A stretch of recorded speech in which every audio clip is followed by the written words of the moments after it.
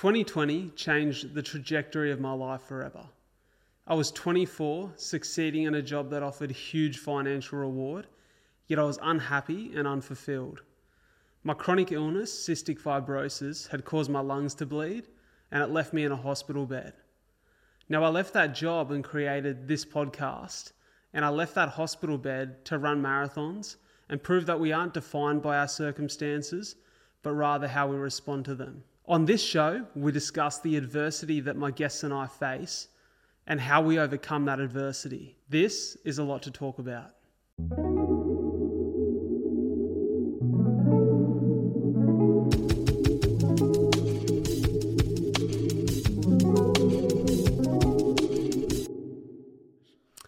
G'day. Welcome back to another episode of A Lot to Talk About. It is your boy, the captain of the ship, the man in charge, Bradley J. Driver, of course. Call me Brad. I'm here with the man, Agbarakwe. Agbarakwe, yes. Agbarakwe. Yes. I was trying to nail that. I was trying to get it while I was fresh.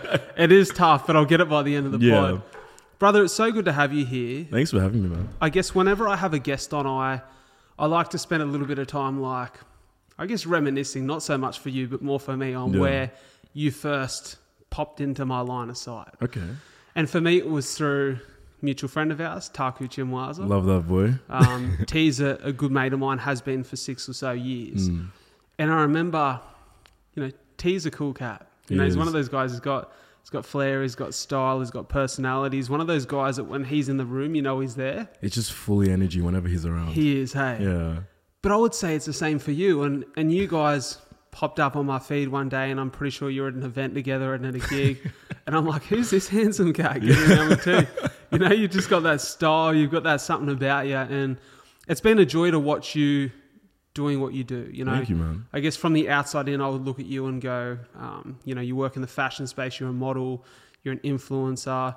You're a personality, essentially. And I love seeing you do what you do. And we've had a little pre-chat before we've jumped into the pod, but it's always a joy for me, I must say, to see people who are similar age to me who have a dream that they've identified and are out there doing whatever they can to bring that to light. Exactly. It's cool to see. It's something I always like to, because it's something that I look to do, I look to inspire other people to do the same, because I always say to people, if you have that thing that you want to go for, just put your everything into it. There are some doubts at sometimes, but you have to just go full steam ahead. For sure. Yeah. You have to. You have to. I want to dive into that in a minute, but I want to talk about first last night. You were at Mission Impossible, the premiere. Yes. Tom Cruise. Tom Cruise, he was there. The man himself was there. The whole cast most of the cast was there, actually.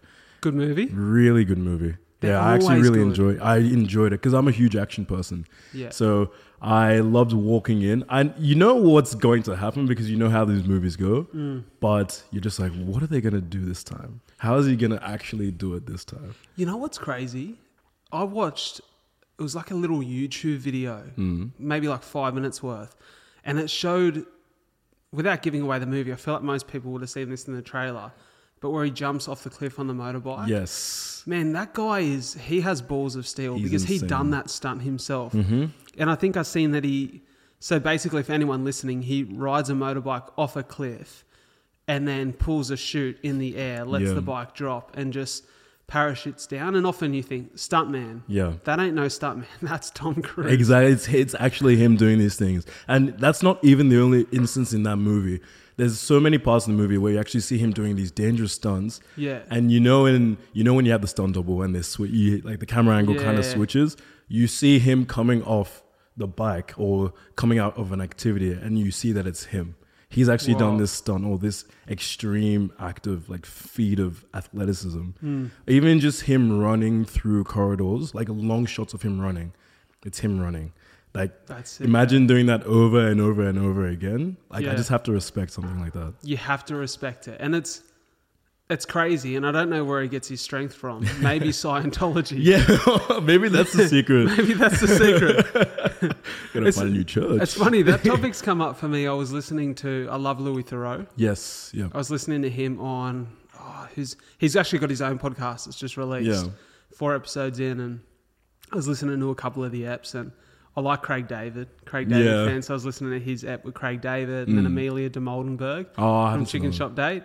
Oh, you know Chicken Shop Date? I do. I know Chicken Shop Date. I've seen a few. I've saw one it wasn't recent. It was a few months ago now. But the one with Burna Boy. Yes, she's funny. Yeah, she's funny. Yeah. She's got that real awkward humor. But it works for her a lot. It really works, yeah. and it works in that setting. But I listened to her anyways on Louis' pod, and then I was just like, I'm fascinated to hear like where this started for Louis because. Man, he's doing something that I kind of want to do. Like he's out having deep conversations, honest conversations. There's a realness and a real authenticity to what he does. Yeah. And I'm like, it's interesting to get an idea of where that started. And so I went on a bit of a search and found him on a couple of pods and kind of landed on an episode with him and Rogan. Ah, okay, yeah. And man, he talks a lot about, pretty much the whole episode is about this docuseries he's done on Scientology. Yeah. Man, it's so interesting. And it gets really deep, doesn't it? It's made me like really keen to get a Scientologist on the pod to have a chat. Because I'm like, believe what you want to believe. I think everyone's got it's up to everyone to have the prerogative to believe what they want to believe and live life their way. But I just find it sounds so foreign hearing the concepts of the way that religion has been founded off the back of, what seems to be craziness from my perspective. I'm like, it'd be so interesting to sit in front of someone who wholeheartedly believes that that's their way of life and hear their side of the story. And just having that conversation with them, just like being open-minded and just seeing how they're trying to view it through their lens. That's the beauty of podcasts, right? Like it gives you a long form way of doing that. Exactly. But anyways, enough of Scientology, I guess. Back to you, my man. It's, like I said, it's an absolute pleasure to see you living out your dreams. Talk to me about where this all started because, I don't know that anyone back when we grew up, like how old are you? I'm turning 30 this year. Turning 30 this year. I'm 27, right? So we're similar age. And I know that I, for one, as I grew up, did not think that there'd be a world in which people did kind of what you do for a living, right? Or what now I do for a living. It's different. It's unique. It's something that I know a lot of people would look at you through their screen and maybe have questions or curiosities as to how that comes to life. Yeah. So where did this first all start or become a dream for you? So this actually started, well, first of all, I've always been a creative kid. I've loved my drawing. I've loved my pop culture. I'm a huge anime fan, as you've probably seen. But it all started for me in lockdown. I remember I was watching the NBA finals, and at that time I was going through a lot. I had recently just become single, had got a new job. A lot of things were changing in my life. So I remember laying on the ground watching the NBA playoffs, and I was just bored during lockdown. So I said to myself, what can I do to keep myself entertained? What can I do to keep myself busy in this time? I could just keep my mind active. So I started just making videos, and TikTok was the first thing I thought of. But I never had the app. I always used to watch TikTok compilations on YouTube, actually. Yeah, I never actually had the app. And I said to myself, I don't see myself as someone who will have one of those apps. But I remember just taking a gamble and just downloading it one day. And I saw all the creatives on the app as well. And it sort of inspired me to, let me see if I can do my own thing. So I started making some videos, started doing content here and there, but I would never post it. It'd always just be in my drafts. And I remember showing a friend of mine, I sent him a few of my drafts. At this time, I would have had like 200, 300 drafts because every day I was just, when I wasn't at work, at the new job, I was just making dumb, silly videos. And I sent 2 or 3 videos to a close friend of mine. And he watches them and he says, bro, these are good. Like, these are funny. Like, why don't you post these? And I'm just like, I don't want to be one of those, like, at this time, I was like, I don't want to be one of those cringe creators. I don't want to put myself out there. And at that time, I was also going through a lot of like self-confidence issues as well, coming out of the relationship. So it was just something for me to have for myself. Like I would just sit down and watch through my own TikToks and laugh. Yeah. Stuff that I found funny. So when I eventually did start posting, because I had 200 drafts, I would just post 2 or 3 times a day. And then from there, it just took off. Like, I couldn't believe it. I think within the first week, it reached around 10K in the first week. And then it just elevated from there. I was shocked. And then I got my first brand deal.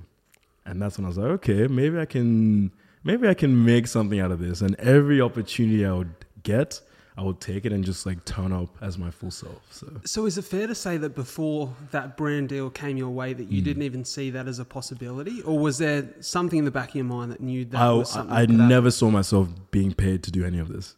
So like when that first brand deal came, I was like, oh, this is really cool. And the second one came. Then this brand reached out to me, do you want to try this? This brand reached out to me, do you want to try this? And it just kept on snowballing. Until I got to a point I said, there was a point where, because I was working 2 jobs. So I was doing my TikTok and content, but I was also working as a pathologist. I take blood, take COVID tests, things like that. So that's what I was doing during the night. So I would wake up in the morning, make content until around 3 o'clock. And then from 3 o'clock, from 4 p.m. to 3 a.m., I'd be at the lab testing blood. Wow. So you obviously done a uni degree in that. Yes. Bro, isn't that funny? Because that is so left of center. Like I'd say that's not maybe this is an unfair statement, but it's not a creative job at all. It's a scientific, very analytical, rigid job. Yeah. You know? So that's obviously, because I know that both your parents are in medical profession. Yes. So that's something that you've been inspired by them to go and take steps into that world. Yeah, it's something that's sort of been in my mind since I was a kid. Like I've had that duality of creativeness and very analytical, very sciencey. Like I am a sciencey kid. I do all those silly chemistry puns. I'm that sort of guy. I love my anatomy. I love my psychology. But I also do like the creative side that's not as logical, not as analytical. Like I love producing. I love like cinematics. Like I love my movies. I'm always just watching movies and analyzing little parts. Like, oh, they could have done this. Like that's a sick shot. That could have been done like this. So I think that's the two minds melding together, like the whole analytical, creative side coming together. What would you say that it's important, or that, you know, because I think of a guy like Ricky Gervais, right? Ricky Gervais worked a normal job until he was 39 years of age. And I remember him saying once in an interview, he said that I think he won his first like BAFTA and for The Office. And he said to his partner, Jane, he said, I wonder what it would be like if I'd started this a long time ago. Like if I'd written this series and, you know, acted in it and it had been on TV many years ago. And she said, I don't think it would be the same because you wouldn't have had some life experience to talk about.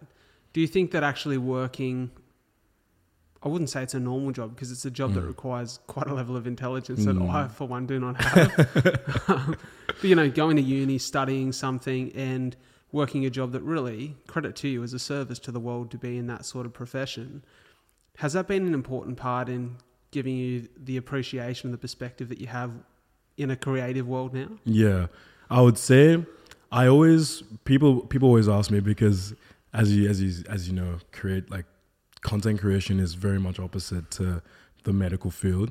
So I think it really gave me, I never felt like I wasted time anywhere. I feel that everything that has happened to me has just added to my human experience and just made me who I am.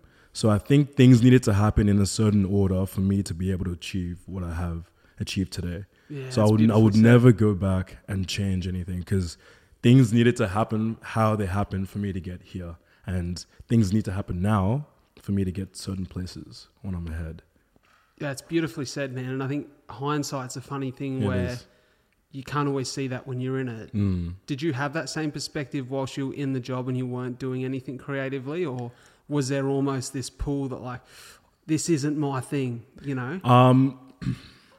It did get to a stage where I found myself not feeling passionate about it, or when you start to doubt yourself, can I see myself doing this for the rest of my life? I did have those doubts whenever I'd go through uni. Can I see myself doing this for the rest of my life? Like I loved doing it, but I didn't have that passion for it. The passion that would drive me to take steps that I would want to take to advance myself. But when I see what I'm doing now with content, even if it's not content, but just a subset of that, I'm so passionate about it. Like there are days I'll get an idea and I can't sleep until I do it. I can't sleep until I make that video. I can't sleep until I have a plan for how I'm going to execute that idea. Yeah. I felt that I didn't have that same passion when I was doing my pathology work or my medical stuff. So really finding that drive and that passion right now, I think things did need to happen how they did. I needed to get to a spot where it's like, okay, I can relax now. I have more time to do the things I enjoy. So I'm going to lean more into this side, and I'm feeling more fulfilled doing this. You know, it's funny that one of the things that we spoke about on the episode with Taku was, you know, he referred to a level of jealousy he had to watch you do what you're doing so well now and what you love and what he wanted to do. And he said that really in getting to know you and understanding where you'd come from and what you'd done to be in this position, understanding the amount of work that was involved, gave him this level of appreciation and acknowledgement that, man, there's a path to get to that destination or that place. You know, it's funny, we often hear this thought or this idea that's passed around that if you find what you love, if you do what you love, you don't work a day in your life. And I seen a video the other day, which was a quote that was actually quite contrasting to that, which was, I don't believe that to be true, because if you find what you love and you're truly passionate about it, you'll work harder than you've ever worked before to make sure it's a reality. Exactly, yeah. And it's funny though, because I get what that original thought is meant to mean, that it doesn't necessarily feel like work. But I know for one that, like, when I'm behind a mic or when I'm on stage or when I'm doing something that is for me a part of that dream or something I'm really passionate about, that work it's almost like second nature. You want to be in that hustle. You want to be on the grind. Yeah. You know, talk to me about the work that goes into this, because I think people see a finished product on social, you know, and they don't see, well, for example, we could see that, you know, you were recently in Tokyo for Jean-Paul Gaultier. Yes. Insane. I'm keen to hear all about that. I can't believe about that, true. I had so much fun there. But I'm so keen to hear all about it. But I can imagine that for some people, they think, oh, God, how much fun's that? Like, that must be easy. But there's so much involved in that. Yes, there is. And I never like to complain. I never like to, some people, they'll say like, oh yeah, it's a lot of work. It is a lot of work, but a lot of it, like you said, if you enjoy what you do, it doesn't feel like work. So a lot of work does go into it, but it becomes, like you said, it becomes second nature as you're used to doing it. For example, a normal day for me, I would wake up. Usually, if it's a crazy night before, I'll wake up around 10 o'clock. If I'm actually able to get up, I'll wake up around 7:30 in the morning. Breakfast, feel your body, do all that, clean yourself. But then I go to planning. So that usually consists of me just checking out what's relevant right now, checking out what's going on in the world. Because as content creators, you're always having to adapt. You have your own content that you make, but a subset of that is us actually knowing what's going on around you. So you can find your creative spin and add your creative opinion onto that. So there's a lot of fact finding. I'll scroll TikTok for maybe 20 minutes. I don't like to stay on there for too long just to see what's going on. I'll answer emails and then I start filming. So maybe when I'm scrolling, that's when all the ideas start to form and start to bubble. And then I'll just do my filming. And then I hope to have that done around 2 o'clock. 2 o'clock. Wow, that's a fair chunk of filming. Yeah, it's a lot of filming because usually I like to do. I have in my mind three types of content. Okay. What would those three be? So, for example, I do a lot of fashion stuff now, and I do a lot of like anime inspired fits. So I'll do a lot of researching. What anime is really nice at the moment? What outfits can I make for a character? How should I edit that? What should the vibe of the video be like? So that sort of planning goes behind that video. What song should I use? And then I also do little things like little relatable clips. Those ones don't take as much planning. Yep. Those ones are just, okay, I'm going to do this. Something funny happened. If something funny happens, I'm always writing it down in my notes. Yeah, okay. So I can just quickly go back and check, okay, I can do this today. I can do that today. And then if it's a speaking video, I'll just put the mic, sit down, chat to the camera. Just pretend the camera, I'm just talking to the camera. And something will be in there and I can chop it together. But it does take a bit of planning, and it really depends. If you're not in the mood to make content, I never force myself to make content. I always try to put the energy somewhere else, even if it's recuperating, like getting the creative back up, because you're not always in that creative mood. You do need to give yourself some downtime, and it's finding the balance of that, because if you break too much, you don't get any work done. But if you get too much work done, it seems forced.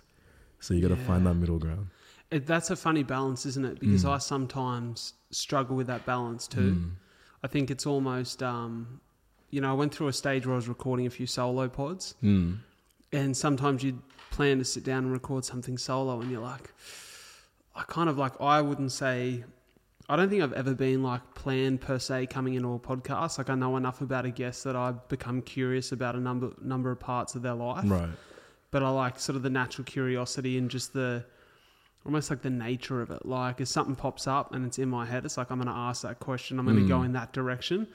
So there's a lot of what I do that feels very in the moment. Like off the cuff. For sure. It's very off the cuff. It's a great way of explaining it. So for me, it's hard to sit down and force something. Yes. So I think my creative is very just like off the cuff, innate. When it's there, it's there. When it's not, I have to like take a step back and do something else. Yeah. I always say that creativity has a shelf life. So when you think of something, that's why I always want to go into it straight away, because that same idea will evolve into something different. Even if you keep it in your mind, it might evolve into something different, or you might lose it. So I always feel that acting on that idea as soon as you can is always the best way for me. And I'm the same as you. I'm very off the cuff. If I get the idea, I do it straight away. The ones that require more planning, and the ones, say for example, if it's a brand deal, those ones where they have like a specific brief that points that they want you to hit. And then that's where I sit down and think, how can I put this out in the most organic way possible while staying true to my personal brand? Those are the things that I sort of try to plan more around. Whereas if it's me just making content for myself, I don't have to plan. Whatever I think of, I just put it out there. Who would you say has been like the most influential in terms of creative spark, interest that inspires you to go out and push the envelope with your creativity? That's a good question. I usually look, because I do a few different niches. Whenever someone asks me, what sort of content do you do? I never have an answer, because I always have several different forms of inspirations. One guy that comes to mind, he's a fashion TikToker. His name is Wisdom, and he's a huge anime guy as well. But his style and how he edits and puts care into his videos and styles, that really inspires me to do my sort of spin on that, because I'm really huge into my editing as well. I find editing as a way to inject my creativity that's not necessarily like in the form of video making, because someone might see a scene. I like making the mundane interesting. So I'll even if it's me walking or me cleaning the house, I always find a way to put a cinematic or creative spin on that. And I feel that Wisdom does that through his videos as well. Like I watch his stuff and I'm like, you're just unboxing and you're talking about clothes, but you make it so interesting. So I feel like that's such a skill too, because I think often, you know Gary Vee? Yes. I've heard Gary Vee talk a lot about document as opposed to create, which I get what he means, because it's hard to always pull a new, fresh idea out of the air and create something. But if you can use that creative spin on very real everyday tasks or things that would be seen as mundane, you have so much more to create with. Exactly. Let's talk about like your background and where you come from, and like you've traveled around Australia heaps as a young man, moving different places, areas, spaces. How much of that creativity and those ideas come from very real early experiences? Yeah. So when I first started on TikTok, a lot of my earlier videos were, I did a lot of African household things that happen in the African household, because it's that funny medium. Someone will get what I'm saying, because this is common in most households. So I did a lot of content around that. I remember my mom actually found a video of me imitating my dad, and it was sent to her by her work colleague. And It was extremely accurate. Good video. If I didn't say so myself. But she says she was laughing at it because she found it pretty accurate to how my dad acts. So it was funny that piece of content found its way to her through social means, like through a colleague. And then obviously she showed my dad. He had a laugh, like he took it on the chin. But yeah, a lot of my content is based around real life experience. So say if it's a little joke or a little bit off the cuff, I will just write it down and see if I can put a creative spin on it. I think one I did recently, my partner, she came over and she was just smelling really good, just as usual. And I remember seeing a TikTok of a smelling sound all the way back. And it's those two concepts that come together. Maybe I can make something funny out of this. Posted it, I asked her, do you want to be in a video? She accepted. And now that video it's probably one of my better performing videos because it's very awesome. Real. It's very very in the moment. Like that video was made in 5 seconds because it's just like, okay, this is something funny that we can do right now, and we should do it now before I forget. Yeah, it's mad. It's funny because I feel like similar for me when I have shared stuff that maybe I didn't think would be, for example, like the highest performing video I've ever posted on TikTok was me reading a eulogy. And when I say that, like, it was me reading my own eulogy, it was a part of an exercise me and two of my mates done on a podcast. And the exercise was intended to share the message that, you know, you should hug your loved ones really tightly, that if one day your time comes, what would you want to say? What would you want said about yourself? How would you want to be remembered? It was very much a piece in appreciation of, you know, the fact that every day if you wake up with air in your lungs and a heartbeat, you've been given a gift. Yeah. Now that video was 3.5 minutes, and I think about a minute of it was just me sobbing my eyes out trying to read it in front of my mates. Now when I posted that on socials, I thought, God forbid anything happened to me well before my time, my family, my loved ones could go back and watch this and hear those words and hopefully feel comfort, knowing that I've lived a great life, that I love them dearly. There's a little personal message to Soph, my sister, my mum and dad in there. Essentially, it was a letter to them. Now, when I posted it, 3.5 minutes with a minute sobbing and a high zoom is not exactly the recipe for success on TikTok, but it went crazy. Like over 600,000 views, which for me is huge. And I was like, holy hell, that's just the power of authenticity. And I think authenticity is maybe an underappreciated part of creativity. Yes. I always say that, like, for example, I've seen that video. And one of my biggest things is you can things that are adding value back into the society, even if you're speaking from the heart, if you're offering advice of people who might be struggling in the same situation, people are going to tend to gravitate more towards that because you're being sincere. You're being your raw, authentic self.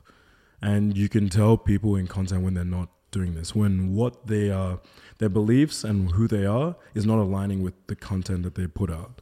So when I saw that video, it's a lot of, I find finding the balance between what you want to create and what value you want to add to the world. It's a very fine line. Sometimes you put aside I don't want to get this for just numbers, or even if it doesn't get the numbers that you expect, this is a piece of content that's closer to your heart. It's a piece of content that you want to put out there that's exposing a piece of yourself. So the numbers and everything, it's nice getting the feedback and the comments back, but putting a piece of content out there that you really resonate with, or if you want to put out a message, I feel those pieces of content need to be, it just needs to be looked at more. It needs to be, people need to not be afraid to be a little bit raw. I think people are afraid of putting that side of them out onto the internet. I completely agree. And I think that's the thing that holds most people back from engaging in any form of creativity. Because the minute that you put it out there, you're at risk of being judged. Yes. Yeah. And I think a lot of people, I know for myself, when I started the podcast, Man, I remember watching back whilst I was editing and thinking, oh, like, can I put this out? Yeah. Like, can I put this out? I felt great about it when I finished the conversation, but the minute I watched the edit back and I'm like, that's me clearly sitting in that video, having this conversation. What happens if the world doesn't like it? Right. And it's like, but I love it. But you love it. This means something to me. Exactly. So why should I stop myself from enjoying that, from having that moment, from getting to partake in something that I'm really passionate about? Exactly. And I just wish more people understood that. And for some people, it takes time. It does. That's a message I really try to drive. Like, that's why I really keep my content very jovial, I do like to make myself the butt of the joke. I do like to do a lot of physical humor or things that will make me seem. I like to empower people to have that same drive and that same. Don't treat life so seriously. For sure. Have as much fun as you can, because people might see that video, but they might forget about it 2, 3, 4 hours later. So I think it's not taking yourself too seriously and being able to be as jovial and as happy in your video as possible. That's who doesn't like feeling good? For sure. Yeah. I have to ask, are you still doing any work in the pathology space? No, it was actually really nice. My boss, because when I got to the stage where I said I need to focus on my content, I went in there to resign. And at that time, this was when my content had just started picking up. So my boss, he said to me, like the guy who owned the company, just in case, like, we'll keep you on the roster, but just in case you want to come back, just let me know, you'll have your job back. All of that was set up, because I actually found out that his wife and his kids actually watch my content. Oh, there so you go. Every now and again they'd come into the office and they'd see me walking in the lab and just have a chat here and there. So it was really, the Christmas party was fun. Yeah, it was. But yeah, he was really nice enough to just hold my job for me, and just in case I needed something to come back to, because it is very scary just jumping into the content world. You don't know if it's going to work, or you don't know if you can sustain yourself from it. It was a really scary thing for me to switch over, but I think there were a few things that happened at the time that allowed me to make that decision to go forward with just content. But I do have that job to go back to, or find another way to do it in a different way. For sure. You know, it's always hard, I think, for parents to hear that you're going to make that leap. Yeah. You know, I've been very lucky that I have two very supportive parents who, you know, recognize that this was a deep passion. But I often talk about what could be described as a foolish decision to leave my job well before there was any sustainability. You know, I've had to sell my house to survive. My apartment, I sold my apartment in 2021, and I'm in a position where I'm going to be going back and doing some more work to be able to sustain this. Yeah. Right. It's a scary move, and it's a big move. And like you said, especially where there's no promised financial reward for your effort, it's one of those things that takes huge courage. What was your parents' response when you said, I'm going to, because they're both in that field. They're right? both in the field, yeah. You know? It took my parents a little while to. I didn't even tell them for the longest time I was doing what I was doing. They just knew me as going to the job, until it was one day I had a really long chat with my dad. I gave him a call and just told him what I've been doing over the last few months, and I think a big thing of it was they just weren't. They didn't get the whole social media, like making money from social media. But through education, I would just talk to them and just let them know what's actually happening. And they've become more accepting, and they can see how happy I am in my content. They can see the opportunities that it's given me as well. They can also see that it's, ever since I've started, the trajectory of my life pretty much changed when I started doing this, in terms of how fulfilled I felt, but also just what I was doing in my life. So when they saw that, I think that's when they are happy for me to do what makes me happy. It's not like they wanted me to go into their same field, or are feeling any sort of way that I'm in a different field. But when they saw how passionate I was about what I was doing, they started to ask more questions. They started to be in more content. They would show my stuff to their family, friends, and things like that.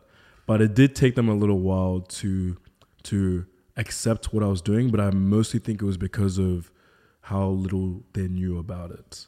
They didn't know much about it. It makes so much sense, though, doesn't it? Because just in their generation, well, even like I said, for us in our early years on social media, there was no real sign that this was potentially a future career opportunity for any of us. You know, this is very recent. This is like a very new thing. Yeah, within the last everybody. Few years. For sure. So it's like for them, the idea that something that didn't even exist, you know, when they grew up or when we were first born is now something that a lot of people make their living out of is wild. It's wild. It's insane. It's so wild. But they're getting the hang of it. Like they're getting used to it. It even comes down to little things like I'm the oldest of 4 and I have a younger sister. She's the youngest right now. I see the little ways that my parents raise her and treat her in comparison to how they treated me at the same age. And I'm sitting there, I'm thinking, why didn't I get this when I was younger? But I think they've done a lot of growing and they've done a lot of learning as well. So that's trickled down in how they treat me now and how they've treated my sister growing up. How old is your little sister? She's 22 at the moment. Yeah, okay. Yeah. So there's that 8-year age gap between, or just about, between you and your siblings. Yeah, exactly. So I'm the oldest of 4. She's 22. I have a 26-year-old brother, and I have a brother that's 16 months younger than me. We're pretty much twins. Do you have a pretty close relationship with all siblings? Yes. So I pretty much try to talk to my siblings all the time. I don't get to see them as often because we're all spread out. Like my 2 brothers live in Queensland. Sister still lives in Melbourne with my parents, and I live in Sydney. So it's whenever I can go see them, I'll travel down to Melbourne for a week, 2 weeks, and then I'll come back. Always see them at Christmas, try to see them at Easter, just all the holidays. For sure. Or if someone is going into something really important, we'll just have like a family trip. Like I remember I love that. Before I moved to Sydney, our last big family trip was to London. We went to London, New York. And I remember my dad saying to me, this might be the last chance that we all get in a while to all be together. And he was right, because I moved to Sydney. Straight after that, one of my brothers moved, graduated. Other one graduated, moved to Queensland. Sister started uni. So it was really good for us to have that trip all together. For sure. But we're looking for that time where we can take that next big family trip. And we're all going to be, all the kids, and we're all going to be at different stages in our life.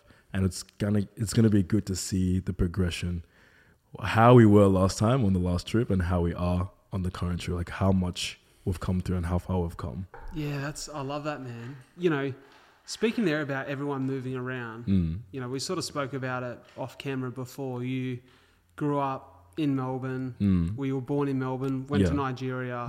How long did you spend in Nigeria? So I lived there for 3 years. Okay. Lived there for 3 years and moved back. So how old were you when you moved back here? When I moved back here, I was 5 or 6. Yeah, so you're probably still too young at that time to really understand what's going on. Yeah. So when it is when I moved back, you're going through little things in life because you're moving a lot. You're always having to make new friends. You're always having to see how to conduct yourself in certain situations. It's that, but also the identity, like trying to fit in. Yeah. Being a Nigerian. I was the only black kid at my school. Yeah, for sure. Me and my siblings. So it was very hard just fitting in and just finding that identity, because it's almost that thing. You're too white. You're too white for a certain group, but you're too black for a certain group. If that makes sense. I guess I've heard one of my really good mates, Joey, was speaking about this on a podcast recently. So he was born in Australia, but has Ghanese heritage. His dad's Ghanese, his mum's Australian. And he spoke about this identity crisis he had, in which he always felt as though he was too black for his white friends in Australia. And then he thought, well, you know, I'm going to go and experience the culture in Ghana. So he went back for a trip with his dad.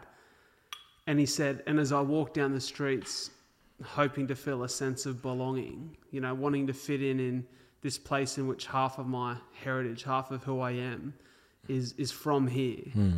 He said that, you know, the locals would call out to me and use the term Obroni, which is foreigner or tourist, you know. And he said, and so I'd never felt more white in my life. You know, I'd never felt as though I stood out so much. And, you know, he spoke about having to like find that sense of identity within. Yes. And I think it's interesting, isn't it? Because as you get older and you start to learn more about who you are, well, I know I can say so for me, as I've started to understand more of who I am, my identity is something that now I take with me wherever I go. Exactly. But we often, in our early days, think it's attached to wherever we are. Yeah. Yeah. So when did you feel as though you really got a grasp of that? To be honest, it's taken me a while. I will say I can accept that. It's taken me a while. I would say I didn't even get the hang of it until my 20s. Like I was in my 20s. I was still at the stage where do I fit in with my Nigerian friends more? Do I fit in? Because I've lived in Australia for a long time.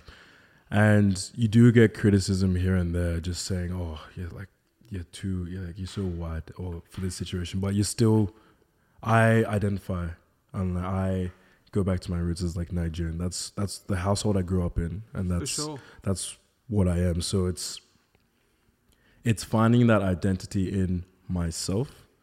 Like I've done a lot of meditation, done a lot of thinking, and let my life experience. That's what I've used to help guide me and navigate who I want to be. I don't really attach it to where I am. Cause I'm in Australia, but it's very multicultural here.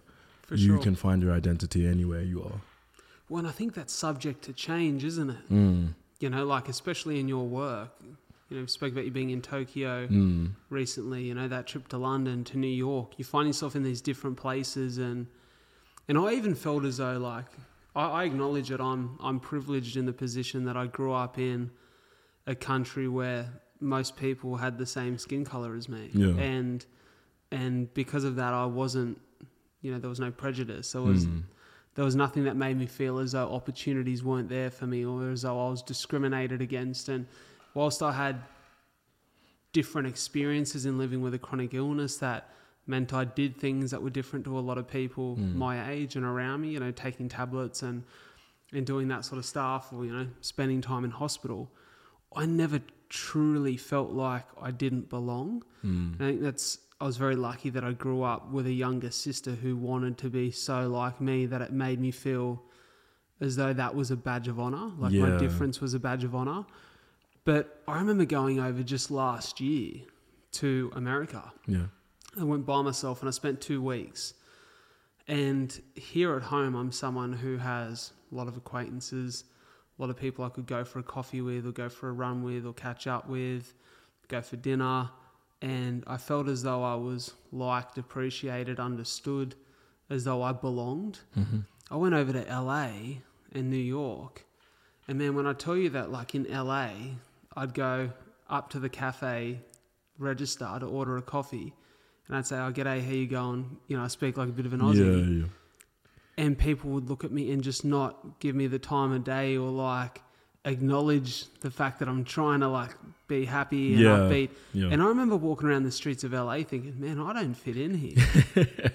You know, and I'm like, that thing that's so subtly you can change your environment. Yeah. And the context in which you've understood yourself for the course of a lifetime. It's completely different. It's completely different. Yeah. And so I had to go like, I remember questioning myself and going like, who am I? Yeah, what's going on? Like, why do I just not fit the mold here? And then I remember having a conversation which really shed some light on it in the podcast late last year. It was with a guy named Martin Heppel. Martin Heppel works for the Resilience Project, and Martin has a very fascinating story. So born in Australia, but his dad is an anthropologist, and so he grew up in a headhunting tribe in Borneo. Are you serious? Yeah, him and his brother. And Martin played a bit of AFL, but didn't have the success he wanted to in his career and went back to Borneo, found himself back in Australia around the age of 30 without any real sense of like who he was. And he said, you know, I had this long hair and I used to walk around in this like Addy Hash t-shirt and, you know, I got cut from my AFL team because they thought I was smoking weed and I'd never touched weed in my life, but I just looked like that kind of hippie guy. Yeah. And he talks about coming back and just like realizing that like he didn't know who he was. And he talks about the difference between fitting in and belonging. And like how, you know, to fit in is to fit a mold, to belong is to know who you are and let that all come together around you. Like let your people gravitate towards you, let you find your place and just know that wherever you go, that's who you are and you belong. Exactly. And I think for me it was in understanding and overcoming a bunch of insecurity that I had that was just born out of being different and not feeling enough, and that, you know, story, that narrative of not enoughness that so many of us hold. And just go, I'm who I'm meant to be. You know, I'm proud of who I am. I know what my values are. I'm showing up in the world that way. You know, this is who I am. This is what my dreams are. This is what my purpose is. I'm going to show up that way. I'm going to live that way. You're going to stick true to your own core values. For sure. Not let anything waver that, because that's the most important thing. If you can't stick to your word, if you can't show up as you are, if you're having to change yourself according to the situation, then it says a lot about your character as a person as well. So it's really good to like form that really strong sense of a character, and it's easier said than done. Like that takes a lot. It takes a lot of work. For me, I know it was a lot of just meditation. I do a lot of meditation. I do a lot of journal entry, but it's also a lot of I talk to my parents a lot about their struggle or their comparison between living in Nigeria and living in Australia, because they would obviously be going through the same. When I'm trying to navigate who am I, what's my personality, I had a lot of conversations with my parents about them and their struggles coming here. Like, for example, the reason I know my dad is just a determined human being. He's a doctor, right? So he studied and he practiced back in Nigeria. Him coming to Australia meant having to start everything all over again. So just being able to find that resilience to be able to do it again and still thrive in a new place that you're not sure of. He didn't have any family here. Neither of my parents did. Yeah. There were a few family friends here and there, but I even look back and say, that's amazing to achieve. I want to have that same strong-willed character as my dad. And I think it's drawing personality traits from people that you are inspired by or look up to, that form that really strong piece of your identity as well. Definitely. Talk me through, because as someone who, you know, I don't think that I have ever really spoken to anyone who has Nigerian heritage about that culture. Like I said, I've got a mate who's Ghanese, you know, I know T's from Zimbabwe. Yeah. And, you know, I've heard things about how life has been for them when they've gone back and engaged in that, and what their household felt like, and, you know, what they've grown up like, and, you know, what's it been like for you? How would you, if you're going to explain to me what Nigerian culture is like in the household? Okay. You know? Nigerian culture in the household. Got to be respectful to your elders. So it was pretty much growing up, it was a lot of whatever my dad says goes, and you respect that. An example I can give you, I was never allowed to stay out at friends' houses. Something that's very normal for people growing up. You go to friends' houses, you go to parties and things like that. You can stay over if it's too hard for you to come back home. Yeah. But my dad or my parents, they kept me from staying out too long or staying over at places, because back then I thought it was a hassle. I was a spoke. I was like, why do I have all these rules? It's only until now I realize why they say this sort of things. They don't know what's going on behind other people's closed doors. They don't know how other people, how they conduct themselves with their family, or how they're just in general. So it's better for me to be in the protection of my own house. I saw it as being strict at that time, but it's until you grow older a little bit and you find out, okay, my parents said this for a reason. They wanted me home for a reason, because maybe the way that they raised me is a little bit different to how this person raises their kids, or person raises their kids. So whatever my dad said went, because I knew he had, at the time I was hesitant about it, but growing up and experiencing life now, I understand. Okay, that's why he might have said that as a kid. That's why he raised me in that way. Maybe it's these little things that my dad and my parents have taught me that I'm realizing now how important it was for me to learn those lessons. Maybe as a kid I wasn't as willing to learn them, but now they're really useful to me. You know, I have to say, like, it's interesting that with cultures and ideas and things being so different, that sometimes you can find yourself confused by the fact that maybe that doesn't translate. You know, like maybe your mates at the time think, you know, why isn't Onye allowed to stay over? Yeah. You know, like, why isn't he allowed to be here? Does he not like us? Yes. Did you ever find that those cultural differences left people that you're having those experiences with confused? I would say yes. I remember I would always turn up at school and ask. I would hear all the things that I missed because I wasn't there. And there was a bit of it that led to them thinking that I didn't want to be around them. And then that in turn comes back onto me, and that makes the people around me smaller and smaller because of something that I had no control over. Of course, I can explain, like my parents just don't want me to stay out. At the time, I didn't know how to explain it. But I think that also made my circle, for the people who did understand, or for the people who didn't think that this is something that should affect our friendship, it keeps those people closer to you. People who sort of take it the wrong way, naturally, if they're taking it the wrong way, are these people that you want to have around you. Definitely, yeah. Definitely. It's interesting, isn't it? It's with hindsight, you can understand it, which is the hardest thing, because when you're in it and you feel that rift or that confusion or that point of struggle, you just want to solve that problem right away.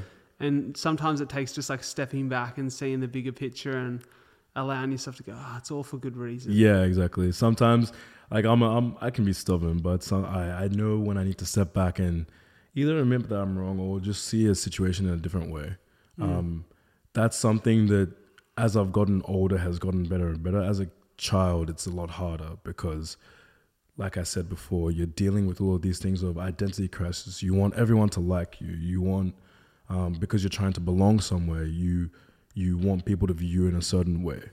But because you don't know who you fully are yet, you don't know how you're going to put that into the world. So it's better to just sort of step back and let things happen for the best and just hope, do steps to put yourself in the right direction, but just hope everything turns out for the best. For sure. Well, I guess we've been talking about stepping back. If you take a step forward in the future for me for a minute and paint a picture for me, like a picture that explains what you hope to see as your future dream. Like everything you're doing now, where do you hope to see that go? So where I hope to see it going, I do like to teach. I do like to help other people. I like to empower other people to be who they want to be, because that's something that I wish I had someone that was there for me to do that. There's no a blueprint on how you can discover yourself or how to be creative, but I want to be that guy to empower other people to do it, be it through my own social media, be it through initiatives and groups. There are groups I want to start to help creators, or even specifically African creators, find their footing and just have a community. Because when I first came into the content scene, one of the first things I noticed was there's very rare around here. So being able to make a platform where I can promote other people or help other people grow their own, like come into themselves. For sure. That's where I see myself in the future, being behind that. Because you can't always, I'm going to be making content for as long as I can, but I understand that maybe it's something I can't do forever. Like I'm not going to be 60 and doing dances on TikTok, but I can empower that next guy who's in that same position that I was in at that age, give him the power to come into himself. For sure. You know, with that love for fashion, do you ever see yourself creating or starting a brand? I like it. Maybe there's things to keep. We'll just say to the audience, keep an eye on what's to come. Let's just say keep an eye on that one. But fashion's been a huge thing for me. So I'm always looking to push the envelope of my own love. Like I love pop culture. I love my anime.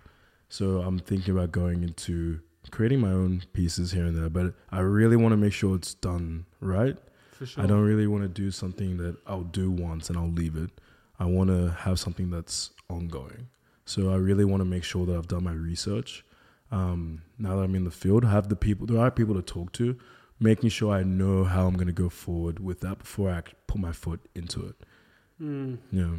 Is it hard to obviously, do you have managers to help you with stuff like getting these gigs in the fashion space and... Yeah, so I have a manager, Sophie. She's killing it for me lately. I love her so much. Shout out to her. What's her name? Shout out to Sophie. Sophie. So many good Sophies. Right.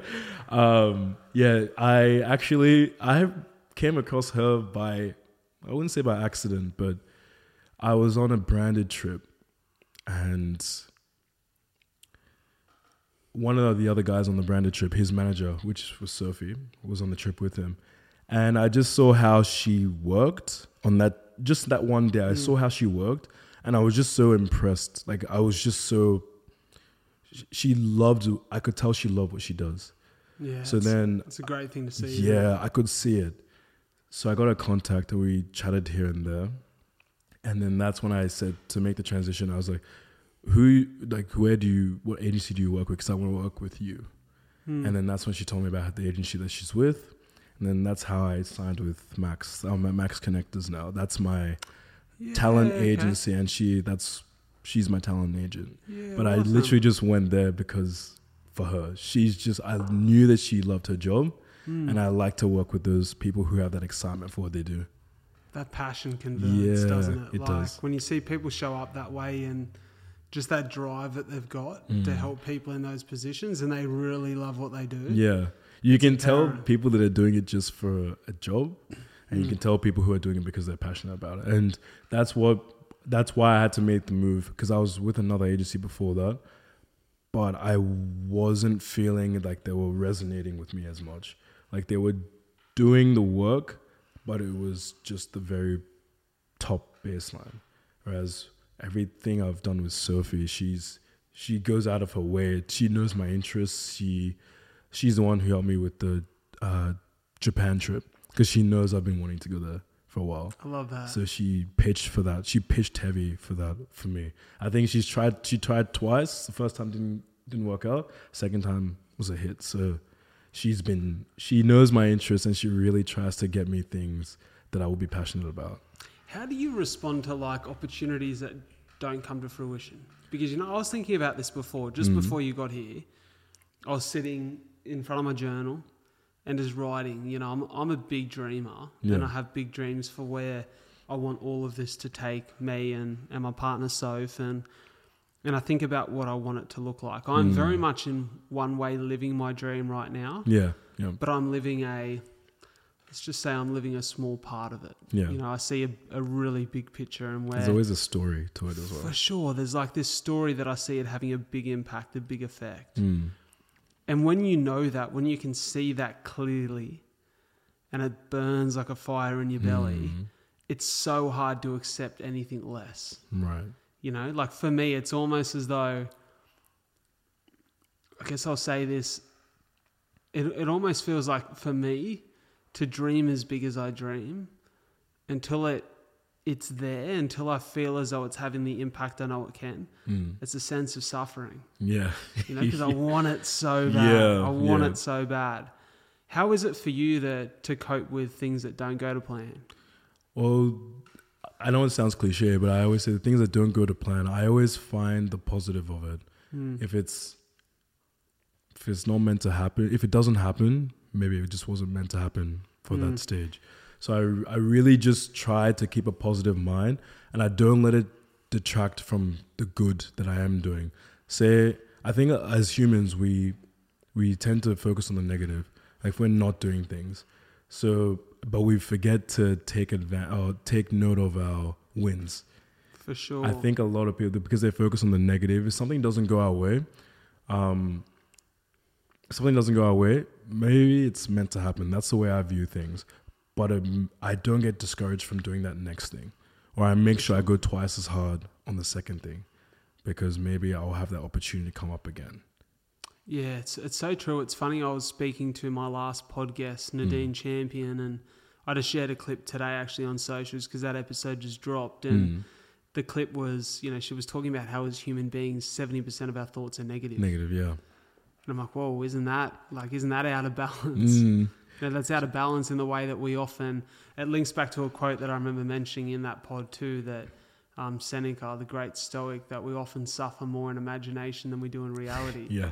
And I think that's part of the challenge with the dream, and part of the challenge with being able to see your future as you hope it to be so clearly, is that in the imagination of what that's going to look like and what that's going to feel like, you suffer at the hands of not being able to appreciate what's currently in front of you. What's in front of you, yeah. And I have to try so hard. Like I have such appreciation and get so much joy and meaning out of what my life looks like now, because I love the people that are in it. I love what I get to do every day. But there's always, like, when I go lie in bed at night and I think about like what's coming for me, where you want to be, I'm like, man, that burns. Like it burns so much. But I think there's power to that too, right? Yeah. It pulls you towards it. It gives you that fire, gives you that motivation to be able to wake up in the morning and do that thing, because you know what you have to do. It gives you that vision. I feel that if you lack the vision, if you lack the plan, that's when you start to lose your way a little bit. So having that dream burn so passionately in your mind every night before you go to bed, knowing what you're going to do when you wake up in the morning, that's what drives you to make every little piece of everything that you do just a little bit better every time you do it. For sure. It's that 1% effect. That 1% effect, yeah. It's funny, I observe and experience firsthand that I feel as though our generation who are in this creative space and even in the business space seem to be more collaborative and encouraging of each other than any generation before has been. Don't get me wrong, there's still an element of tall poppy culture in Australia, and I think there's people who are always going to be negatively influenced to, try to tear someone down or cast someone aside. But I know that I've experienced personally in the podcast realm, there's some amazing creators in Australia who've gotten behind me and I've gotten behind them, and we collaborate on episodes, and, we share in hoping to help each other have more success. Yeah. Would you say it's the same in your field? In my field, it is a lot of, when I first started out, I had the idea of, I like to collaborate. But I got the feeling that not as many people want to do collaborations as me, but I'm very open to doing collaborations because I don't see it as a competition. I see it as us all creating. I don't see it as like, oh, my piece of content is better than your piece of content, and we're in the same field, so I need to get more numbers than you. It's never like that for me. I always see it as, why don't we take this chance to put two creative entities together and just create something new? Yeah, it will be helping out each other in the long run. But I see it as more of creators coming together to create. Yeah. Like, we're doing more creation, and you have those ideas that you could have never come up with on your own.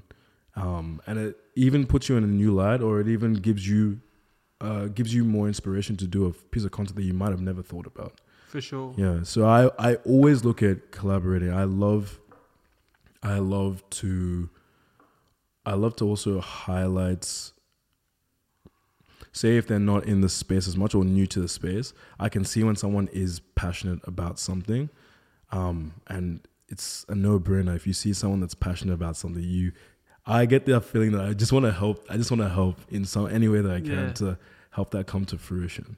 Do you see a lot of the same people at events and gigs and jobs and in the spaces that you are? Yeah. So there's a big, I would say there's a certain group of, like in Australian media, there's a group of people who I'm constantly seeing at events. Yeah. And it's just because, like you have your shows like Maps, Love Island, all those guys. I see them at a lot of events, and I've just become close to them over time, and it is nice to see them outside of events as well.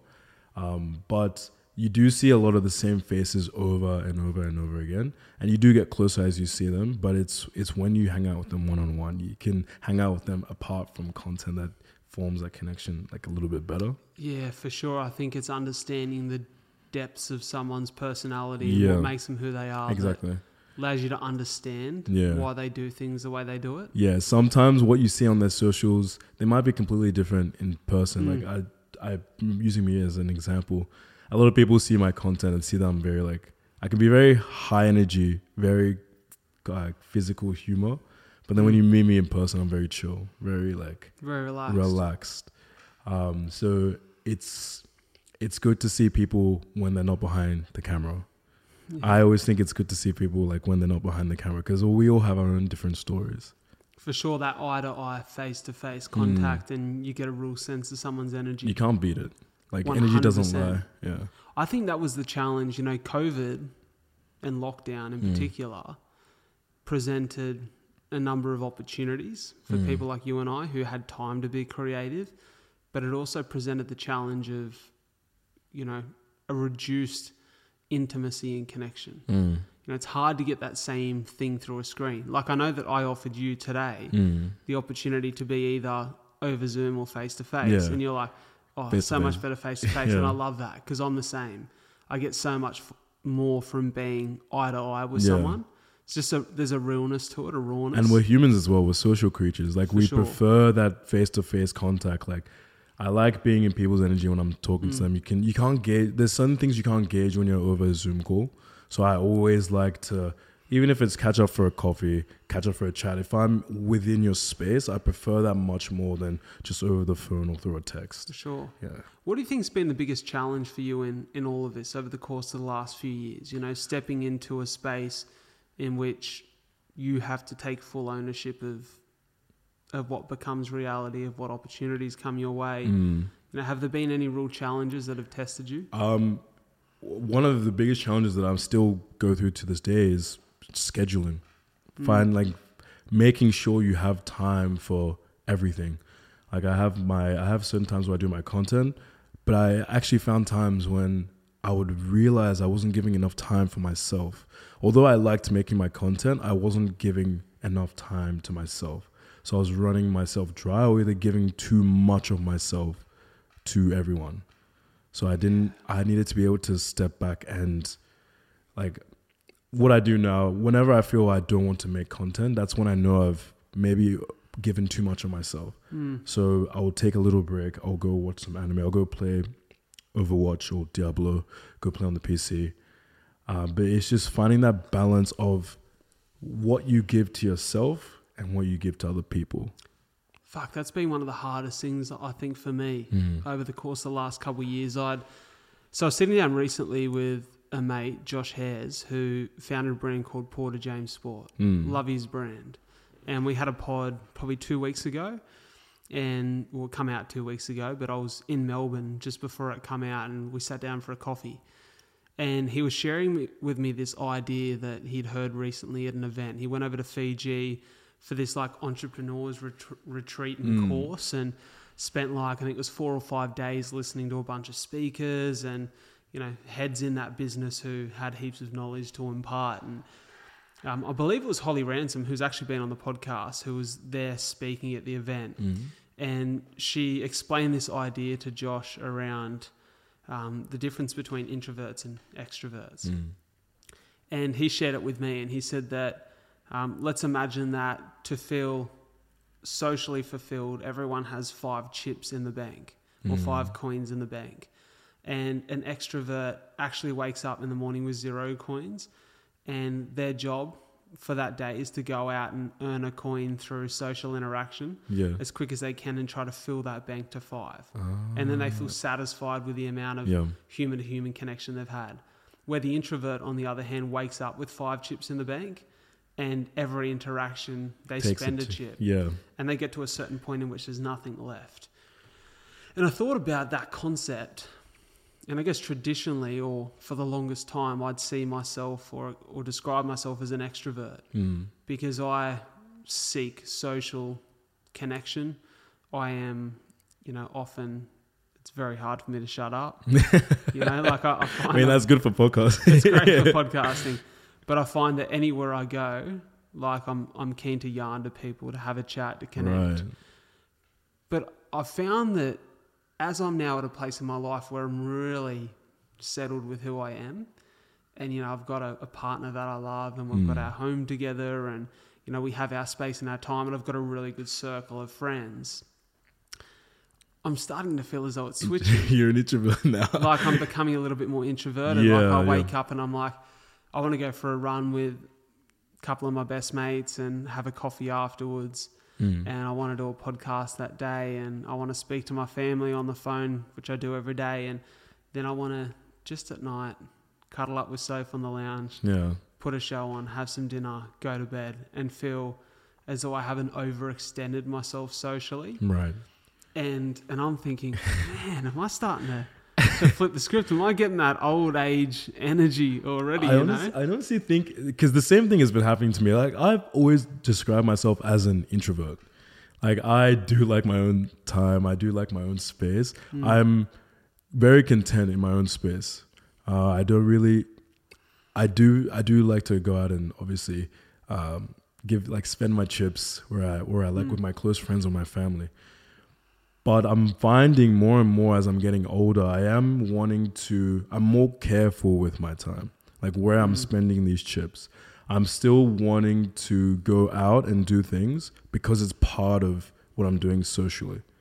But if I give too many chips, sometimes I can find myself, I'm in debt. I'll need to just shop myself in for a few days. Bro, that was me yesterday. Yeah. I think I said it to you before. Like I spent Friday night doing a fight night announcing. I was on the mic. Usually if I'm on the mic doing a keynote, I'm there for an hour. And then I might spend a little bit of time pre and post gig, having a chat to people, connecting, or if I do a podcast, by the time we have a little pre-chat, the actual recorded conversation and post-chat, I might be there for 2 or so hours. But man, this night, I think I started at 6:30 on the mic and I finished around 12. So it was, 5.5 hours of being on the mic, and I'm yelling, I'm announcing, I'm hyping the crowd up, I'm hyping the fighters up, calling out the winners. It's an exciting night on the mic. But I get home, man, it takes me a couple of hours to decompress from that. Like I couldn't go straight to sleep. I spent like half an hour just lying in bed looking at the ceiling. Like, man, I need my brain to turn off. And then we went for a big run we woke up on Saturday and I was spent. I had a mate's engagement party on Saturday night. Yeah. And when I tell you at 9:30, like my brain was trying to speak, but my mouth wouldn't move. Yeah. And I'm like, I've gotten so old, man. It's 9:30 and I'm like, I need bed. You kind of feel out of whack a little bit, like out of sync. Yeah. For sure. And man, we went for a big run on Sunday and I just did not do another thing for the rest of the day. Like I just needed to absolutely put my feet up, speak very few words. And yesterday I was the same. And I feel like I'm only just starting to get a sense of myself. Yeah. I'm like, I'm changing, man. I'm changing. It's all growth. Like it's all growth. It's knowing where to put your energy, because as if you think about it, or depends on how you look at it, your time becomes more and more. As you're getting closer and as you're doing more of what you love, your time becomes, you want to be putting your time into that thing that you love, but you also want to be, you don't wanting to neglect things around you or letting that slip as well. Well, I think that there's a misconception that if you are self-employed, or let's say you do similar to what you and I do, where we create our own opportunities, we create content, there's a misconception that time is not a luxury for you. It's just something you have there. It's like you've got unlimited time. It's infinite. But the truth is your time is still finite, and time is even more of a luxury because every minute you choose to spend has an effect on whether you get more opportunities, whether you pay the bills that month, whether the thing that you love moves further forward and progresses. And I think I didn't even appreciate that myself over the course of the last couple of years, until really this last 6 months, year, where I've gone, I've got to stop saying yes to just let's go for a coffee or let's hang out in the middle of the day, because then I come home and I haven't done what I need to do. Yeah. And you almost beat yourself up over it as well. For sure. Yeah. And I'm like, and I get it that for a lot of people who work a structured role or a structured job, when they get time off or when they're not at work, it's purely for luxury. But I don't have that same luxury, nor do I want that same luxury, because I want to do what I love. Yeah. And so it's been a really hard challenge to say no. Yeah. I find it very hard to say no. I'm the same. I was a big people pleaser. Yeah. And I'm trying to know when to say no.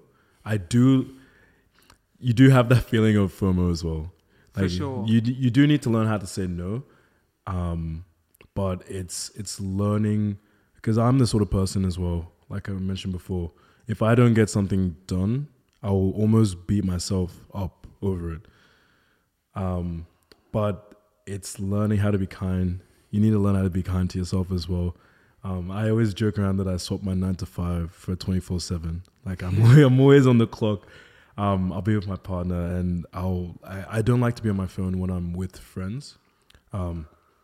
Unless it's grabbing 1 or 2 videos of what I'm doing just to keep up my own social media. But I don't like being on my phone doing work when I'm with friends.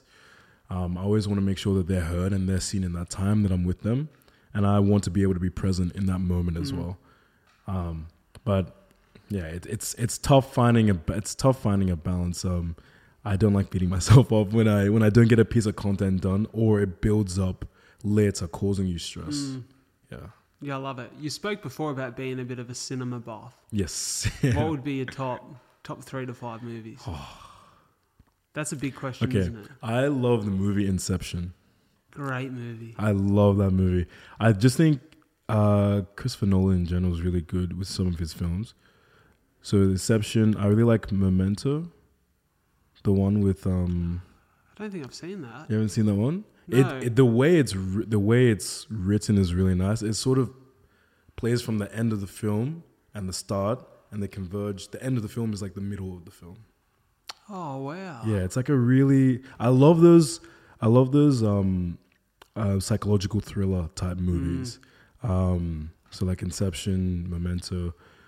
Those are always the first 2 that come to my mind. Those sort of movies. Who directed Memento? I think that was Christopher Nolan as well.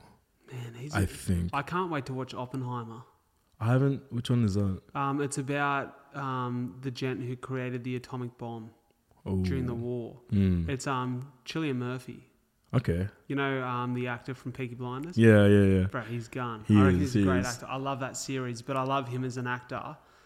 And like, you just know anything that Christopher Nolan makes, it's going to be incredible. Like it's going to be gold. Like I'm a big fan of Interstellar. Yes, that's another one. Interstellar's a really good one. And that's him. That's Christopher Nolan. I love, you know what? I used to say that Catch Me If You Can, Leo DiCaprio and Tom Hanks.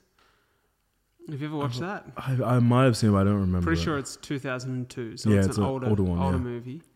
I always think that older movies are the better movies. Yeah. I think like that era of like the early to mid 2000s. I feel movies now, there are a lot of remakes. So it's lot of recycled content, or you're pushing agendas of today's society in older movies that didn't have that same agenda. For sure. The stories felt very unique. Yes. So for me, like Interstellar's up there. I always said Catch Me If You Can was my top, but I actually think it's changed. I rewatched Good Will Hunting. Okay, yeah, that's a good one. Love that movie. That could even take the top spot for me. So good. Just the messages in that movie. And then Shawshank Redemption. Yes. Cracker.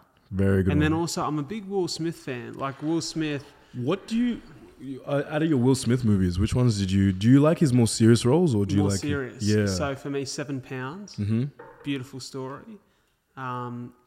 Pursuit of Happiness. Yeah, Pursuit of Happiness. Yeah. But there's another one that I never hear people mention, which I loved, which was Collateral Beauty. Yes, I love the film. It's a great. Yeah, it speaks a lot about time. Yes, about like these constructs who are played by people in roles that are supposedly presented to him. I really like in that his concept. Imagination, but it's playing out in real life, and I found that film like fascinating. Also, the message of you never know what someone's going through until you hear their side of the story. Exactly. But I love movies, and I could talk about movies for days. But the thing I love about those older movies, which I feel as though lacks, like you said, is a lot of movies that are made today are made with an agenda. But I feel as though because our attention spans and our ability to remain undistracted has just completely depleted. Much shorter, You know, and with platforms that we're all very grateful for, like Netflix and Stan and these platforms that provide easy access to movies. It feels like movies are made quicker these days, which means that there's not as much time or thought put into it. That's what I was gonna say. Like, it doesn't feel like movies have. You don't see those really technical, psychological films anymore. Like really deep plot twists or really deep stories. The stories seem to be a little bit quicker and a little bit come up with a little bit faster. Like, not as much thought for sure put into them, or they're not as deep as they used to be. They can be very surface level. Like, what you see is what you get. I really like those films where you do have to watch it twice to get it. Like, I remember when I watched Inception, that's where I became really interested in like dreams. What you do, what your brain is doing during your dream, and how you can influence that dream. So I looked into a lot of lucid dreaming, which is similar concept to what they do in the movie, but a little bit different, where you can control your dreams. You're in a state of consciousness where you're conscious enough to know that you're dreaming, but not conscious enough to wake up. How do you inflict a lucid dream? So in a lucid dream, from what I know, if you are aware you're dreaming, you can like change things in your dream. It's becoming aware that you're dreaming, or that you're asleep, or that what is around you isn't reality. But being not aware enough to wake up, if that makes sense. Yeah, that's interesting. So is that something that's encouraged? Can that happen naturally, or is that encouraged by psychedelics? It's something that you need to practice. It's natural. Okay. So it's something that you need to practice, and that's actually one of the reasons why I kept a dream journal and a journal in general. Every time I would wake up, it's remembering my dreams, being able to remember my dreams and remember certain aspects of what makes a dream a dream. Like, I know something small I do. I wear a lot of rings. I have a spinning ring. This is like a ring I have just for anxiety or just fiddle with it. Wow. So usually something I noticed in a dream, if I would spin this would just keep on spinning. And that doesn't happen in reality. Yeah, wow. So you're super conscious of what's happening on a very minute level within your dreams. Yeah. Because I journal, but I find I journal like on thoughts, feelings, and it's funny, like I've spoken about it a bunch of times on the podcast. One of my favorite things to do when I'm by myself is I put on some Hans Zimmer music or some cinematic orchestra and I sit, think and write. Yeah. And just get out a deep thought. I think there's something about, and maybe it is because that very cinematic orchestra style music makes me feel as though I'm in a dream state, because there's no words, it's just my thoughts. And I think those thoughts are enhanced by deep sounds that are emotional. Like for me, those sounds are very emotional. Yeah. And I love the way that makes me think about deep stuff. And so because you feel like you're in a movie. When you hear when you hear that soundtrack, it's like you'll be sitting on the couch, you'll be looking pensive, and you have the Hans Zimmer in the background. It's like, I feel like I'm in a movie right now. And then these thoughts and certain thought patterns will come up, and then that's when you put them down. That's when they just flow out of you a little bit easier. Have you found that anything that you've consciously recorded, like in your journal after a dream, after being in that state of dreaming, has shown up in your life? Yes. So I do look for a lot of connection between what happens in my dreams, what's happening in my subconscious, and what's happening in my everyday life. So if I see a thing, if I dream about something, if it's a little bit of like a weird dream, the first thing I'll think of is, I know we shouldn't be looking at our dreams too much, but I'll also always try to find a link behind it, because there's a reason I'm dreaming that. Or I do like to find the connection, but I try not to place too much importance on it. I just like to be aware of it. If I'm having, because I used to get a lot of reoccurring dreams. And there was one reoccurring dream where for the longest time I was trying to figure that out, and it came to me. It finally came to me, and I tried to resolve. It took many months to resolve, but finally when I got to the end of it, I just stopped having the dream. I just didn't have it anymore. It's like there's an ending to that story. Yeah, like that storyline, it's come to the end of that storyline, and I've figured out what I needed to figure out within myself to get to where I wanted to be, and I just stopped having the dream. You've probably looked into this more than me, but I know that there's this, those dreams where you're falling and you wake yourself up in your sleep. Yeah. I've heard that you never actually hit the ground in those dreams. You always wake up while you're still falling. They reckon if you hit the ground, you're dead. That's what I've heard. That's a whisper. I don't know who's confirmed that, but because your mind. I'm not huge into that, but I have heard the same thing. I don't think it's not true, but your body will have some sort of reaction. It's not entirely death, but it's very close to your body will react in a way that you will feel the pain, or you'll feel some sort of offness, like something will be off on your body when you do wake up. And that's something I've noticed as well. Like I've had dreams where you're dreaming and you want the dream to end, but you don't know how to end it. That's the scariest bit.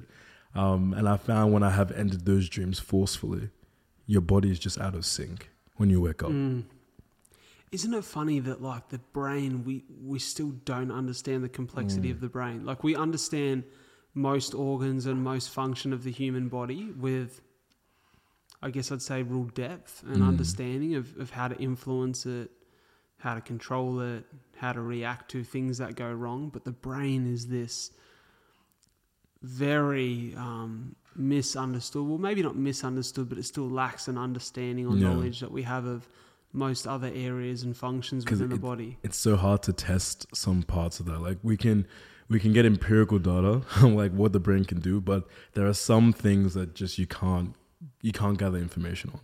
And that's why I feel that there's so much that's unknown about how the brain works.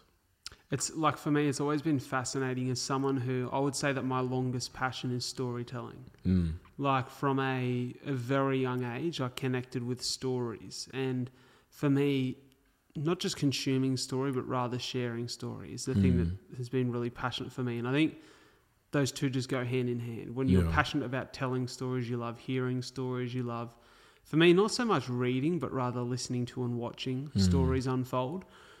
And I often look at and marvel at some of the most creative brains. Like I am fascinated by a guy like Pharrell. Yes. I've got a Pharrell. I'll show you before you go. Actually, in our room, I've got a Pharrell portrait. Oh, that's cool. How big is it? Is it like a big? It's big. Massive? It's like it's probably like a meter and a bit by like a big 600, 700. It's a decent size Pharrell picture, maybe even bigger. Done by, it was actually a geometric illustration. So Pharrell created a book called, I can't remember the name of it. A fish. What's it called?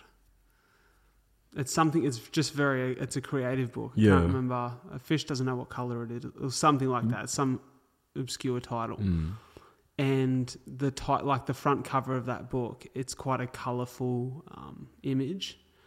And so I got a friend of mine, Dom Gorsey, who does, it's actually a few geometric illustrations. I was looking at these ones here. They're cool. She done it for me and put it together like as a custom piece. And that's nice. And I love it, man, because I love the way that guy thinks. He's a creative genius, in my opinion. I love his music. I love... just even for me, like I'm not a huge runway fashion guy, but his recent the Paris, the one in Paris, show, bro, it was insane. I was watching. I was a massive fan of Virgil, and same. I've listened to a bunch of his lectures where he went to Harvard and those places and spoke on creativity and design, and even as someone who's not in that space, I like fashion and I like clothes and I like just creative expression. And I was a big Virgil fan. I'm going to say something very controversial here, but I thought the Pharrell, for my taste, the Pharrell LV show was the nicest LV show I've ever seen. In terms of I normally I'll have to agree with that. But I normally look at high-end fashion. I think I wouldn't wear that personally, but I looked at his show and I'm like, I'd wear a bunch of that stuff. He really knows how to mix in like that elevated streetwear as well. For sure. And I think that's why we appreciate it, because it's stuff that it matches my own style. Like it probably matches your own style as well. So seeing it really elevated with the like LV. Bro, there was like that, a few pieces, well actually a lot of pieces where it was like this camo-inspired pixelated print on suits and different pieces. And I was like, man, I've never seen anything similar to that before. The pixelated feel of it, for me personally, that was so new. And I was apparently that was inspired by Minecraft. Yes. Yeah. So I seen a guy, I can't remember the creator's name, but I sent it to Soph because Soph loves fashion. Yeah. Fashion and pop culture, Soph knows everything that's happening. Yeah. She's like an encyclopedia. What's going on this week? Yeah, she knows exactly what's happening. She's always telling me about it. And I showed Soph this video this creator had made on TikTok where he done like a wrap up of the whole show and spoke about where the inspirations were derived from. And dude was sort of like blonde, curly. I think I might have seen the same. I might have seen the same video because I remember seeing one, and he speaks about like the Minecraft inspiration behind the pixelation. I was like, that is insane. Like you would never think that you can draw inspiration from Minecraft and put it onto something for sure. For like with LV. Like I find that insane. For me, it's those links that I think I'm yet to discover as a creative. Whereas I can take inspiration from something completely separate and bring it into the world in which I exist creatively. Yes. And for me, that's like really interesting. So I look at people like him. I look at people like Christopher Nolan and some of the incredible writers and musicians and people who are from worlds that I do not exist in right now at this point in my life. It's fair to say that musically I'll never exist in any world. But in the idea of like, I've always enjoyed writing. And I've written 70% of a book, which the book is like a autobiography memoir that I started during COVID. I got a publishing offer for it, but it wasn't the right publishing offer. So I've decided to sit and wait. And I feel as though this is your baby as well. You need to take your time with it. For sure. It needs to be, and I need to like step back and live life a little bit more and add to it. Yeah. But it's something I'm excited about. And I've often thought about, well, I've written something that's very real, and I often talk about very real experience. Can I exist in a very creative, imaginative space? Because I did as a kid. As a kid, which is so weird. I don't know if this, maybe it's not weird, but for me, I don't know that a lot of, I had a few friends like it, and I think it's because we all gravitated towards each other, and my cousin as well. But then as a kid, if I wasn't outside kicking the footy or running or doing something active, I was sitting like inside the house with my cousin or my friends, and we always used to write kids' books. Oh. Like it's something I loved as a kid. Like I loved sitting down and writing these like little adventure novels and illustrating them. I love drawing as a kid. I was more on the drawing side. I like drawing stories. Yeah, but there was something about it that like I always wanted to write the hero's journey in a creative, new, imaginative way. Okay. And I've often thought about it, especially in recent times, like, man, the world that I've dived into here, could that exist in a space where some point in the next 6 months or couple of years I do a voiceover for a character in something animated. I write a piece or come together with a couple of writers and produce something like the show Ted Lasso. I've listened to a lot of the writers of that show, Brett Goldstein being one in particular, who wrote the story of that show. And I'm fascinated by the way they use characters to really express very important messaging. Yeah. In an entertaining and funny way. Exactly. And that's why I really love the medium of anime. Like, I am huge on animation and being able to tell a story through just like being able to convey emotion, even if it's not, it's emotion through animation quality and angles and things like that. And that's what I try to emulate in my own video. There's little aspects of storytelling that you can put into different forms of media that just come across when you combine the two. It becomes this entirely new beast. So anime, like very similar. I actually, when you were just talking now about your book or voicing an animated character, there's so many ways that you can portray a story in like let's say a graphic novel, like through the form of like manga, little graphic novel. You can have that story written. You can be the narrator in the story as well. You can also have that picture element to it as well. That doesn't make it into, and it aligns with like your picture book, like you used to draw picture books as a kid. For sure. You can have it as like that. Like that's where my mind goes to when someone's looking for a piece of content to, if they're trying to put across a piece of content in a certain way. That's where my mind goes to. It's so interesting, isn't it? I find it so, and I find it so exciting that back 10, 20 years ago, to do that, you were pigeonholed to, you had to write a book, or you had to, be in TV, or you had to be in movies, and you had to have certain degrees that allowed you to do that. We exist in a world now, man, where it's in the palm of our hands. Exactly. And like, that's such a privilege, and it's a privilege. It's also a more competitive space than ever, because it's more creators, like more creators, people doing what they and there's love. easier access. It's like the podcast space. I think something like a couple of years ago, there was like a couple 100,000 podcasts. Now there's millions of podcasts, because anybody can start a free Anchor profile and create a podcast and put it out to the world. So it's a privilege, but it's also a now more competitive space, and the space it's saturated. So you have to, I think, really be authentic to stand out. And coming back to those people who are passionate about what they do, like you can tell those people who are really passionate, because you'll see them week after week. They'll stick to their guns. They'll be delivering that content to everyone week by week. For sure. Whereas people who might not be as passionate about it, excuse me, they'll come in. Maybe they'll drop off after a few weeks, but they won't have that same drive to have those real conversations, or to be speaking on issues that they really want to be talking about. Well, I think there was a stat, man, that which is very relatable for me in my world, that only 10% of podcasters make it past 13 episodes. And then of that 10%, only 10% make it past like episode 27. Oh, damn. And then, this and then is diminishing about, returns. To be fair, you're going to be very close to episode 200. I think you might be 199, 198, somewhere around there. Yeah. But it's crazy, because it takes, bro, to do something consistently and be persistent at it without any real financial reward. For a lot of people, it's just not even a conversation. It's hard to do. It's hard to have that resolve as well. I'm just lucky that I found it at an age young enough in which I could chance my arm on it. Yeah. Where I didn't have to think about supporting children or, like paying a mortgage. Well, I did, and I sold my place, but, like it's a real privilege that I found what I love early.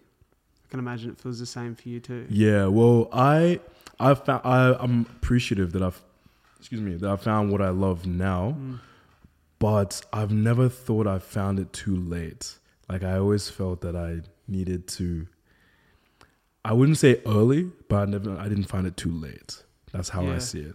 I've come into myself enough, and I'm at the right place in my life to be able to succeed in what I want to do in this industry. And that's just what I focus on. Like, I'm grateful for every day I get to do this. So I think it's a real power to be able to do what we're doing here today and to share this, because I think for so many people, they think as though, like at 30, there's this imaginative idea that at 30, there's you're too so old. many things. Yeah. Or like at 30, you're supposed to have a family, and you're supposed to have the job that you're going to stay in for the next 30, 40 years until you retire. And then, you're supposed to do this way and have this sorted by this time. And I feel as though more than ever, we're not bound to those same timelines that people thought they were bound to for a long time. That typical image of how you want your life to be, like the partner, the house, the job. I think I remember having it was an eye-opening moment for me. The time when I realized that I don't have to, all the things that I thought as a kid, my mindset has changed. I don't have to stick to those mindsets. My mindset can always be changing. I don't have to be in a job, or I might be in a different job than I would expect to be in as a kid. I thought I was going to be a doctor, house, kids right now as a 30-year-old. But as my life goes on, I realize that maybe that doesn't fit who I am as a person.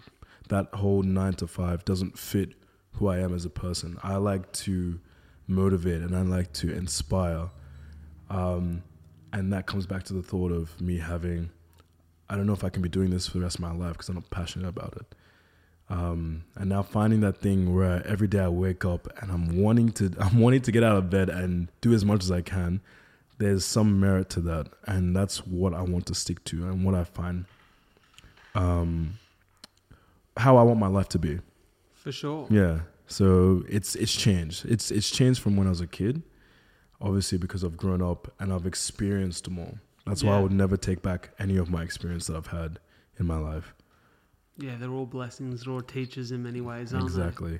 Like you win some and you learn some. I don't believe in losses. You always learn. I love that. You know, we've been talking for nearly an hour 40 now. It doesn't even feel like that. It feels like it's gone like that. Yeah. Conscious of our time, I want to give you an opportunity before we go just to say some final words. If there's, one message that you could share with everyone listening, watching, what would that message be? The thing that I always tell people, always remember where you came from. You always remember where you came from and be true to yourself.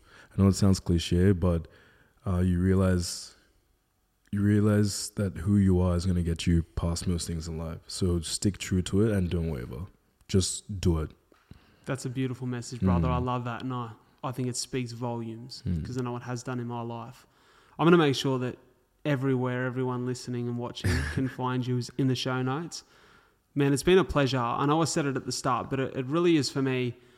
It's a real joy to see people who have identified what they love, what they want from their life, and to watch from afar, and sometimes now closer. Yeah. And I'm sure now that we've met, I'll be able to watch a little closer and understand why you're doing what you're doing. But to watch you go out in life and go on that quest of how do I get there? Yeah. How do I get a little bit closer to my dreams? It's always interesting it's always interesting finding those little side quests. That's what I live for. It is, brother. And I'm so excited to watch you go on and really fulfill all these dreams you have for yourself. You're a good man, and it's been an honor to talk to you, and thank you for being a part of the show. I appreciate that. Thanks for having me on. My pleasure, brother. Thank you so much for tuning into another episode of A Lot to Talk About. It means the world that you guys are in my corner, that you continue to listen to the show every week. And if you could do me a massive favor by following the podcast on whichever platform you listen to it and sharing this episode in particular with just one friend that you feel would benefit from it, that would mean the world to me, and it would help the show grow. The more the show grows, the bigger the guests we get on, the more that we can do, and the more we can share and support you guys, the listeners, the viewers of the show. Before I go, I want to pay my respects and recognize the traditional custodians of the land on which we meet and record this podcast. The Aboriginal culture has such a rich history in storytelling, and as a passionate storyteller, I really hope that the stories we share and connect with on the show can allow the many cultures that now call this beautiful land Australia their home to come together and continue to respect the stories and the culture that make this the land it is today. Thank you so much for tuning into A Lot to Talk About. I'll catch you next week.